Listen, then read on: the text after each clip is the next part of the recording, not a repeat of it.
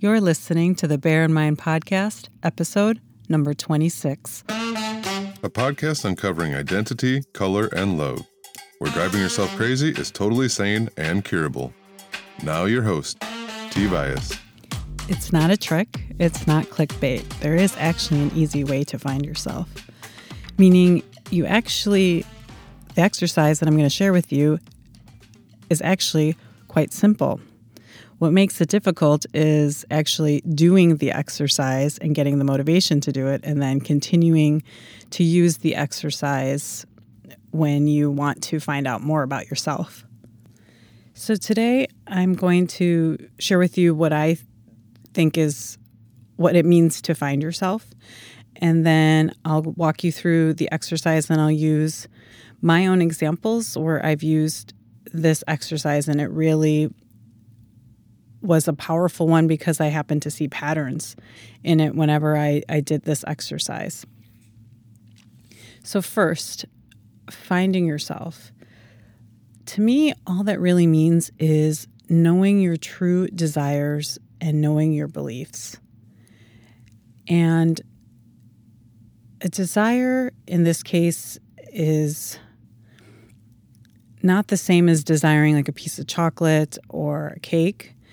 It's really our true desires, and a lot of times we don't know. I think of it as the unknown bed.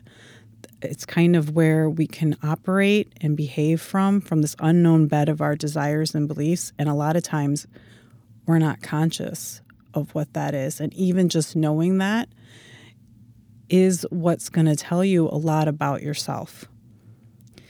So the power in knowing this and in finding yourself is actually gives you the place where you can actually change. You can change a belief that you don't want to believe anymore, that's not helping you, or you can understand your desires and then go after them and do something about them.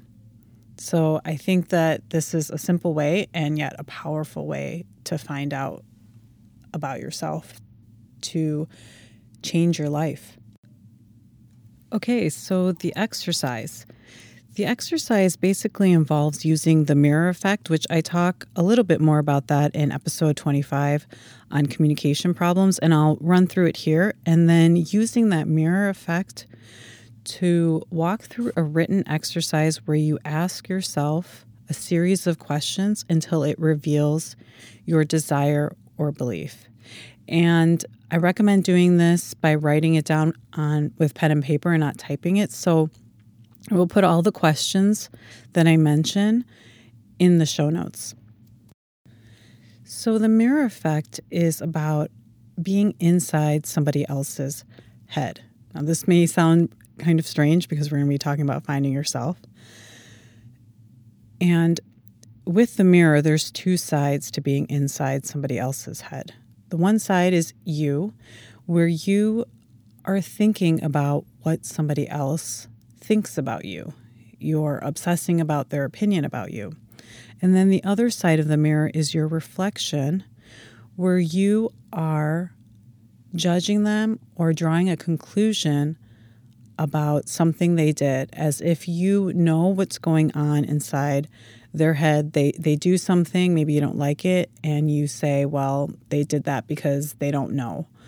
And you are inside their head knowing exactly why they behaved a certain way.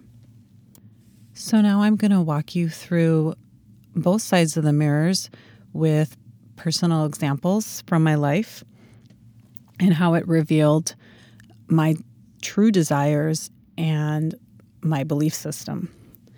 So the one side of the mirror, myself, where I'm obsessing about somebody else's opinion. I think in another episode I mentioned where I was bothered by my manager's opinion of me. She said, oh, you're detail-oriented. And someone's opinion of you, it could be not necessarily negative or positive, but it kind of stays in your head, in the back of your head, and you might think about it even after the conversation, or you might, see it on a social media comment and you don't like it.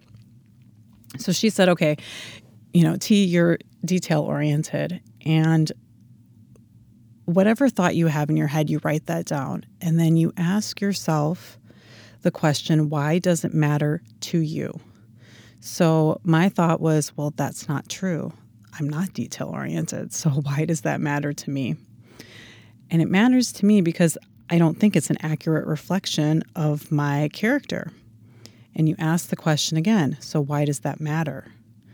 Because she, my manager, she's not seeing me as a person who can see the big picture. And I ask the question again, why does that matter? Because I want her to see my other capabilities and see me as capable beyond the work I do. And that is kind of what it reveals is a desire. I want her to see me a certain way. So my desire is I want to be seen as capable. I want to feel capable. And I've done this exercise on other people's opinions about me, and it always comes back to this desire to be seen as really capable, and I want to feel capable. And it's a true desire, and one of the things that is revealed is I'm saying, well, I want my manager to see me as capable. Well, we can't really rely on somebody else to give us a feeling. That feeling has to come from inside us. And when you start to do this exercise several times, you'll see some common desires come up. And from there, I started to focus on, well, how can I feel capable? I don't have to rely on my manager or other people's opinions or my family or anything like that. I needed to do some work on this feeling of, feeling like I can do something and that I'm quite capable of doing anything. And working on that desire really has helped me bring about change in my life. And on the other side, it relieved a lot of suffering I was having, because I think this is a Buddhist philosophy where, all desire is suffering or something like that.